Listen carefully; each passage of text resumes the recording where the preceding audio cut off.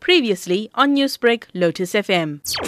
In the early hours of this morning in the Westville North, a few suspects gained access into a home, proceeded to rob the homeowners, at which point I think the father or the elder of the family was involved in a scuffle and tried to protect his family. One of the robbers then used the knife and stabbed him several times, as well as stabbing his wife and I think his son. He was rushed to hospital and he passed away in the hospital. Other members of the family were also injured, and they have minor injuries as far as I'm aware, and they are recovering in hospital at the moment. It's an active crime scene, so some of the details are sketchy, but that's what we've heard so far.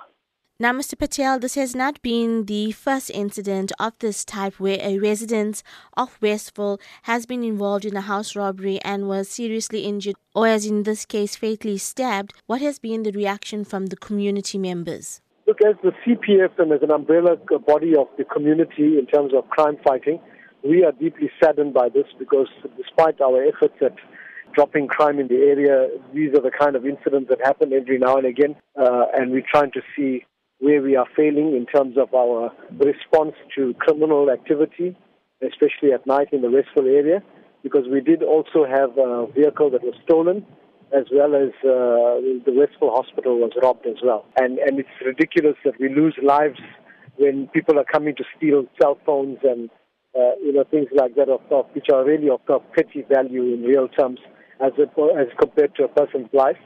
Now, considering this crime spree, as you have stated, what is the way forward for the CPF? So this afternoon we are having a meeting with the stakeholders to see which is the way forward and how we can beef up security in our neighborhoods. Our 14 neighborhood watchers have already now been in contact with me to actually make the commitment known that their patrollers, etc., will be out in roster format and to try and alleviate the stress of the police and assist them in every possible way to drop crime to zero in our areas.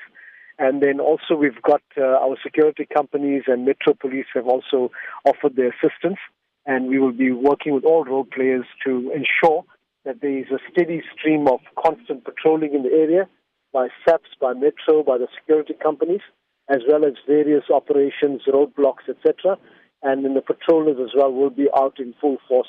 Newsbreak, Lotus FM, powered by SABC News.